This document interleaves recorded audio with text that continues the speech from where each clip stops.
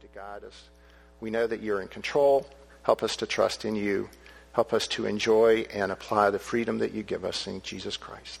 Amen. All right, so as we start our text today, the Israelites have fled from Egypt. And last week we saw how God was kind of leading them around the wilderness, partially to induce the Egyptians into thinking they were helpless and aimless as they were wandering around. So we read in verse 5, Pharaoh and his servants had a change of heart toward the people, and they said, "What is this that we have done, that we have let Israel go from serving us?" Now Pharaoh's people, or his servants that they're talking about there, are probably his inner court of advisors, his cabinet, if you will, the people that helped him make decisions. You know, and notice what concerns them. It's not so much that the Israelites have fled and they need to be killed. They fled and they need to be brought back. They need to come back to be slaves serving the Egyptians, because the Israelites right now are no longer going to be part of this economic engine, this economic powerhouse of Egypt. And perhaps even they were concerned that if the Israelites ever settle in another land, that they might turn against the Egyptians with other opposing nations. So then we see Pharaoh and his inner court mount their chariots, and along with the rest of the chariots, the horsemen and the army of Egypt, they start after the Israelites. And it doesn't take them long, does it, to overtake them by the sea? And you pronounced those words well. I'm glad I didn't have to pronounce those words, so thank you very much. You did great. The Israelites see them approaching, and you know, it says last week, I think, it said that they went out in like an army, and it said they went out boldly today, but you know what? They've been slaves for 400 years. They're not a well-trained army, okay? They may be in some sort of an array, but they're not a well-trained army, so they're described as being very frightened, and who can blame them?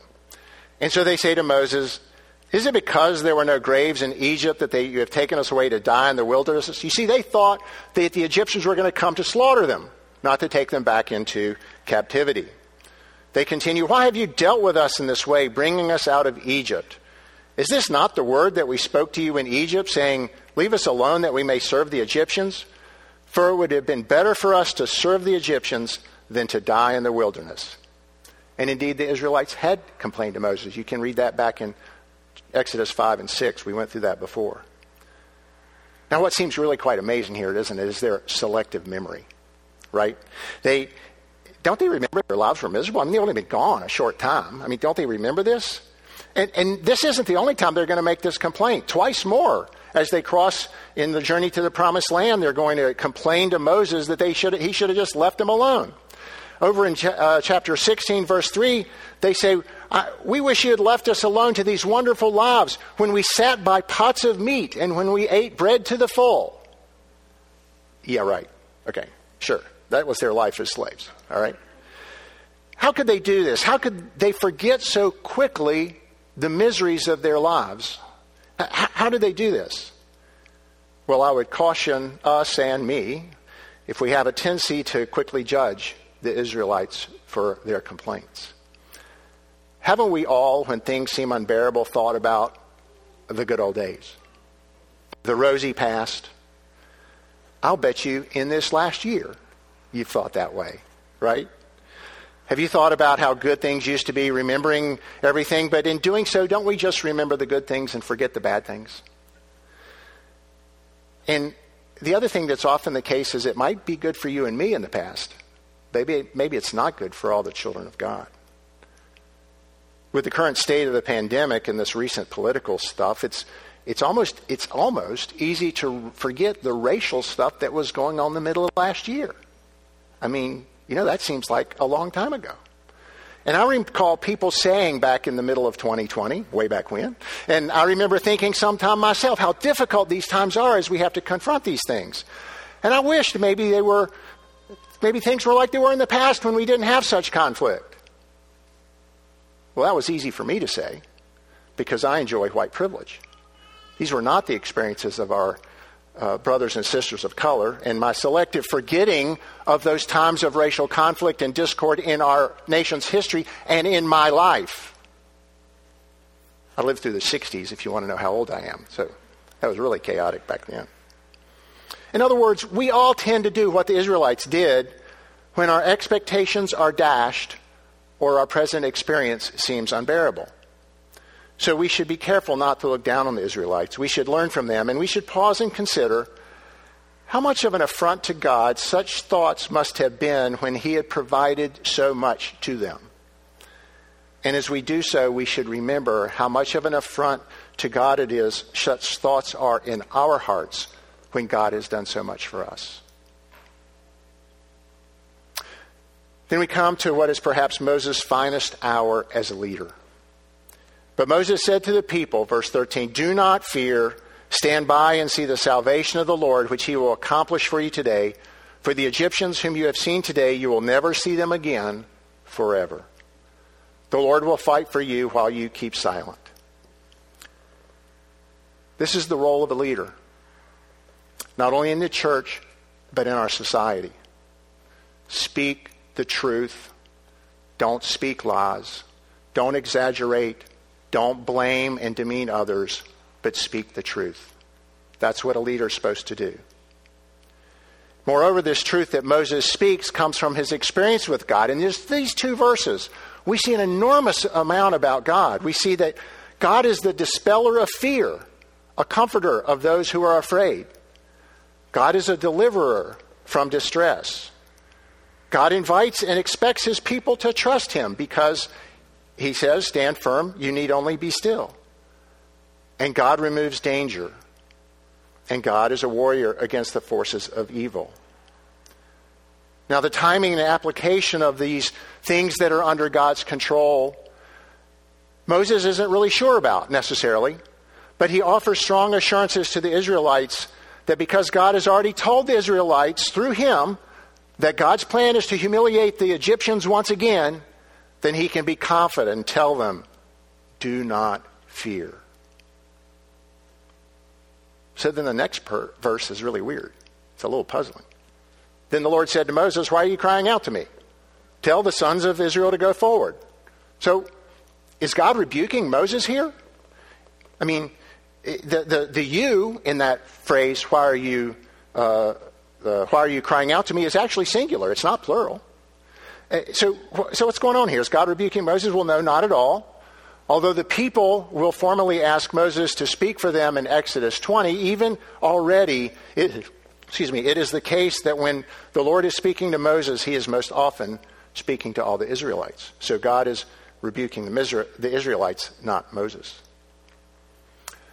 And then God directs Moses to lift up his staff and stretch out his hand but before he does that, verse 19, excuse me for a moment.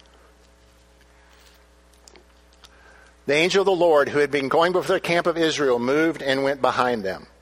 And the pillar of cloud moved from before them and stood behind them. So it came between the camp of Egypt and the camp of Israel, and there was the cloud along with the darkness, yet it gave light at night. Thus the one did not come near the other all night. So there are a couple of wonderful things, I think, in these two verses.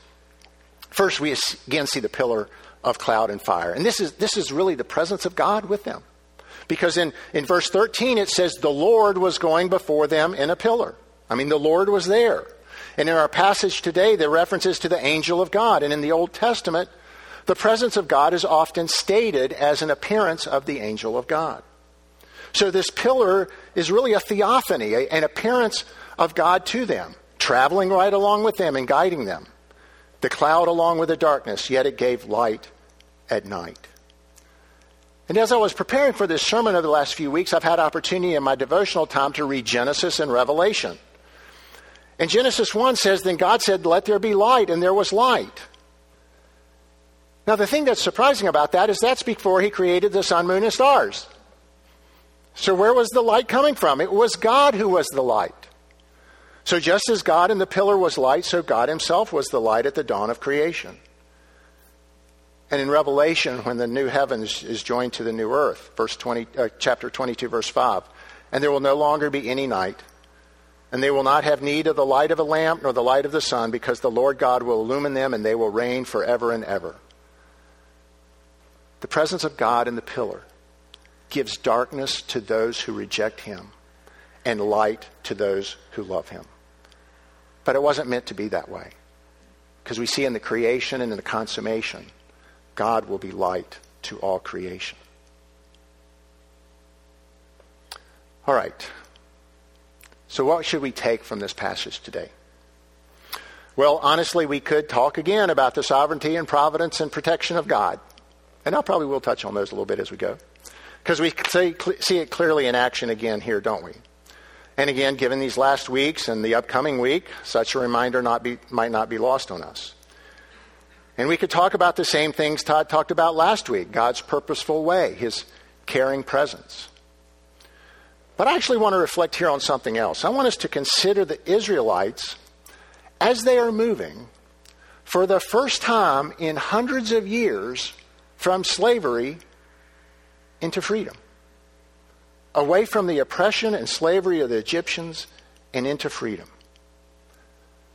What do you think was going through the minds of the Israelites as they did this? What must they have been thinking in these first days and weeks of freedom? I think it's hard for us to imagine. I'm going to be honest with you. We have people who think that wearing a mask is somehow oppression. If we think that's oppression, we have no view what slavery really is, okay? We just as a culture don't understand that, okay? These people were completely oppressed. So let's imagine for a moment some aspects of what that could have been like. You're born into this environment, so you don't know anything different than a life and culture of slavery. If somebody tells you when you have to start work, what age, how young you're going to be. Someone telling you what you will do, how much you will do, when you will do it. And by the way, if you don't, I'm going to beat you or kill you. Someone telling you when you get to go home, if you get to go home. Someone watching all the time. Someone able to take anything you own, including your own family. All this. And you have no choice, no recourse, no law to protect you, no one to whom to appeal. You're a piece of property. You're a piece of equipment. And just like a piece of property or equipment, you're owned by somebody. You're not employed. You're owned. You have no rights. And you can be disposed of when you're no longer of any use. That's slavery and oppression. What must it have been like for the Israelites as they moved into those first steps of freedom? What were they thinking? It must have been overwhelming, terrifying, exciting, exhilarating. Their heads must have been spinning as they stepped away out of Egypt into the wilderness. They now had to decide what to do each day with that freedom. How would they use their freedom? What would they choose to do, and how would they do it? Well, we see in our passage today that sometimes freedom leads to times of danger and fearfulness as opposition mounts and difficulties arise. And again, like us, there's this tendency to look back to the good old days, right? Selectively remembering what was good about those days, but when things get tough, maybe it's better we just go back. And although we won't get to it during this study of Exodus, because we're going to finish up next week, we know that the Israelites will not always use their freedom wisely as they continue into the wilderness. Later in Exodus, they are going to turn back to worship a golden calf, an idol, while Moses is with God at Mount Sinai. They're going to complain about a lack of food and a lack of water. They're going to blame Moses. They're going to blame God. And ultimately, they're going to fail to enter the promised land when they might have for fear of what's going to happen to them. They don't always use their freedom very wisely. So how does this relate to us? I would ask us, do we use our freedom wisely? And here I'm not talking about the freedom we have in our culture, although given our times, I think that it could be a fruitful area of discussion for us as followers of Jesus. I'm talking about the freedom we have in Christ. The Bible says a lot about freedom. Keller says the Bible is dripping with the language of freedom. I love that. The Bible is dripping with the language of freedom. And I don't think we talk about freedom very much. I don't know if you noticed there were several songs, and in the prayer we talked about being freed from sin. We talk about being free, but we don't talk about being. We talk about being freed from sin, but we don't talk about freedom as such. So I want to explore that a little bit today. It's such a common thing. Jesus' first sermon right? In Luke 4, he quotes Isaiah 61 and says he's come to proclaim freedom and to release the oppressed. In John 8, Jesus told the Jews, if you continue in my word, then you are truly disciples of mine. And you will know the truth, and the truth will make you free. Truly, truly, I say to you, everyone who commits sin is the slave of sin. Verse 36, so if the Son makes you free, you are free indeed. In Romans 8, Paul says, for the law of the Spirit of life in Christ Jesus has set you free from the law of sin and death. And in Galatians 5, it says, it was for freedom that Christ set us free. That's an interesting statement, isn't it? It is for freedom that Christ set us free. Therefore, keep standing firm and do not be subject again to a yoke of slavery. So what does it mean to be free in Christ? That's really the question, all right? And I'm going to give you a short list maybe. Well, actually, first thing I'm going to do is tell you what it doesn't mean, all right? Freedom in Christ does not mean that a believer is free to just do whatever they want to do, all right? Now, that's the secularist view of freedom. The secularist view of freedom is I can do, I can think, I can be anything I want, and you cannot tell me any differently. Nothing can encumber my freedom as long as I'm not hurting somebody else. That's the modern view of freedom. The problem with this idea is that it actually fails on its own terms. It's completely inconsistent. You can't live this way. It fails philosophically because it means that you can never challenge anyone. If we're free to do anything as long as we don't hurt someone, who is to say when you have actually hurt someone? And if you say, somebody says, well, you hurt me, then they can say, well, it doesn't matter because I don't believe the same way you do, and so I don't believe you're really hurt. I mean, it's just inconsistent. It can't happen. By defining that someone can be hurt, as a matter of fact, you are in fact limiting your freedom. So philosophically, it's impossible to live by. And that's interesting, but the real problem is that this definition of freedom fails to understand and recognize the complexity of the human heart. First, the heart often contains contradictory things. I want to live to a ripe old age. Some of you would think I already have. So be careful, all right? All right. I would like to live to a riper, older age, okay? We'll say that. How's that? But I want to eat what I want to eat, when I want to eat it, and as much as I want to eat of it, right? I have contradictory desires. What am I free to do? What does freedom mean in that? I get to do whatever I want to do, right? The second thing is the one thing that the human heart is not free from is its own desire to love or worship something or someone. Put another way, the human heart is always loving or worshiping something. It may be another person, it may be a career, and it may be wealth. But that loving and worshiping, by definition, will encumber and limit your freedom. For example, if I love my wife, then I am not free to do whatever I want when I want to. We all learned that was a painful thing to learn, right, when we got married, right? If I worship my career, then it will mean that I will work all the time and I will not be free to vacation, to relax, and to unwind. Oh, I got to be careful. That kind of describes me.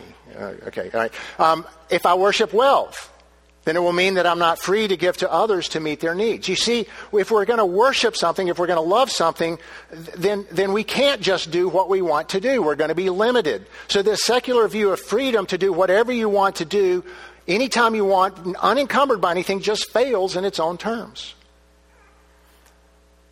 So that's not what it means to be free in Christ. And freedom in Christ also does not mean that you're free to sin. As a child of God, as a follower of Jesus, you are forgiven for all of your sins, past, present, future. But freedom in Christ does not mean that you're free to just ignore that and go sin. We all know Paul quashes that idea in Romans 6.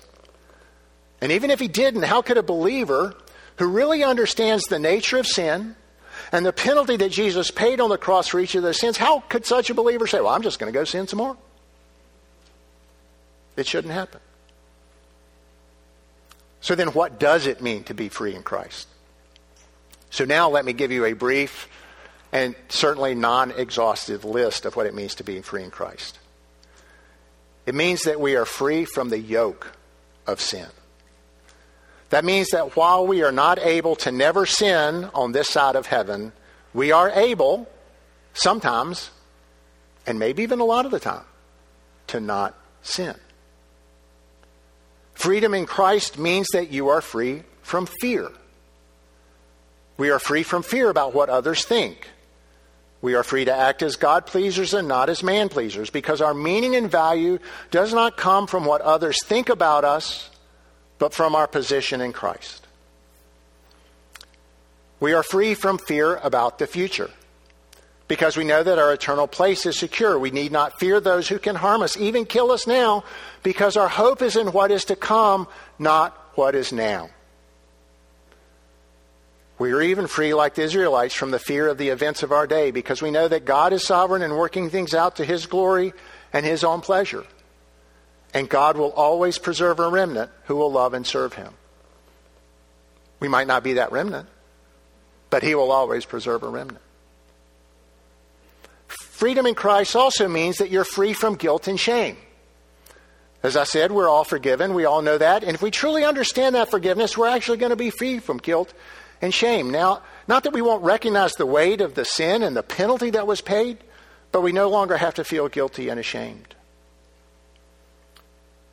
Freedom in Christ means that you're free from works righteousness.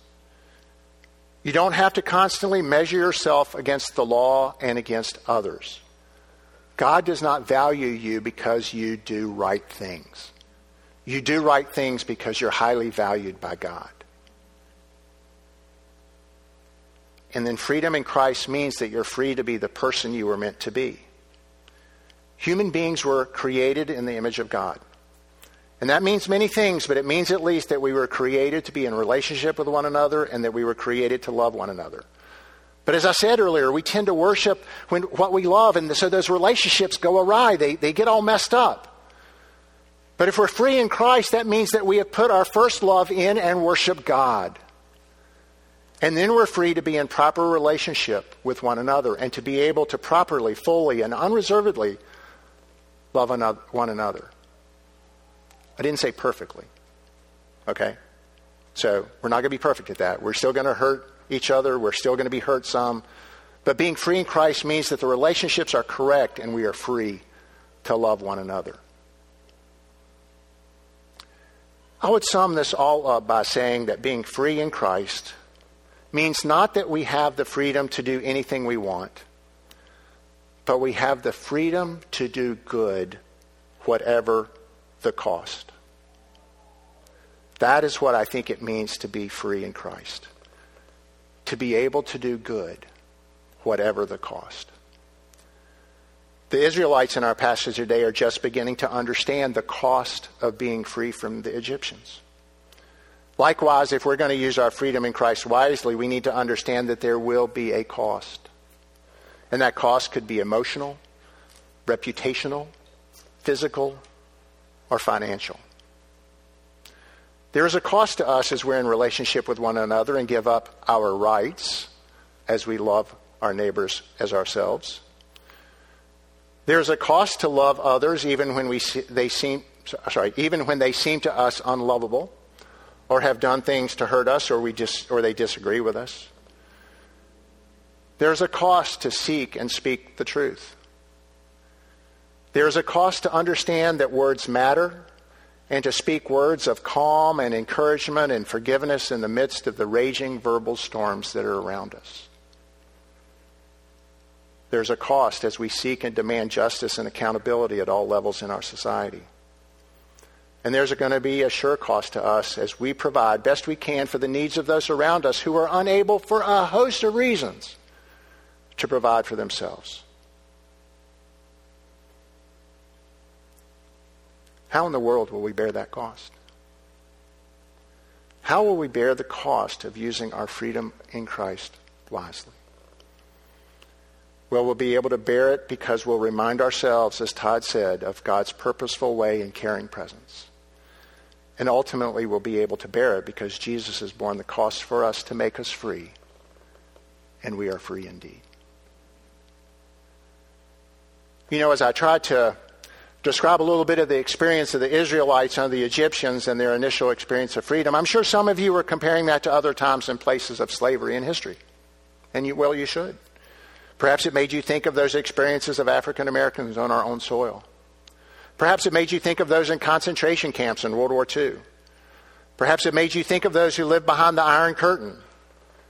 Perhaps it made you think of those who now live in the oppression that poverty brings.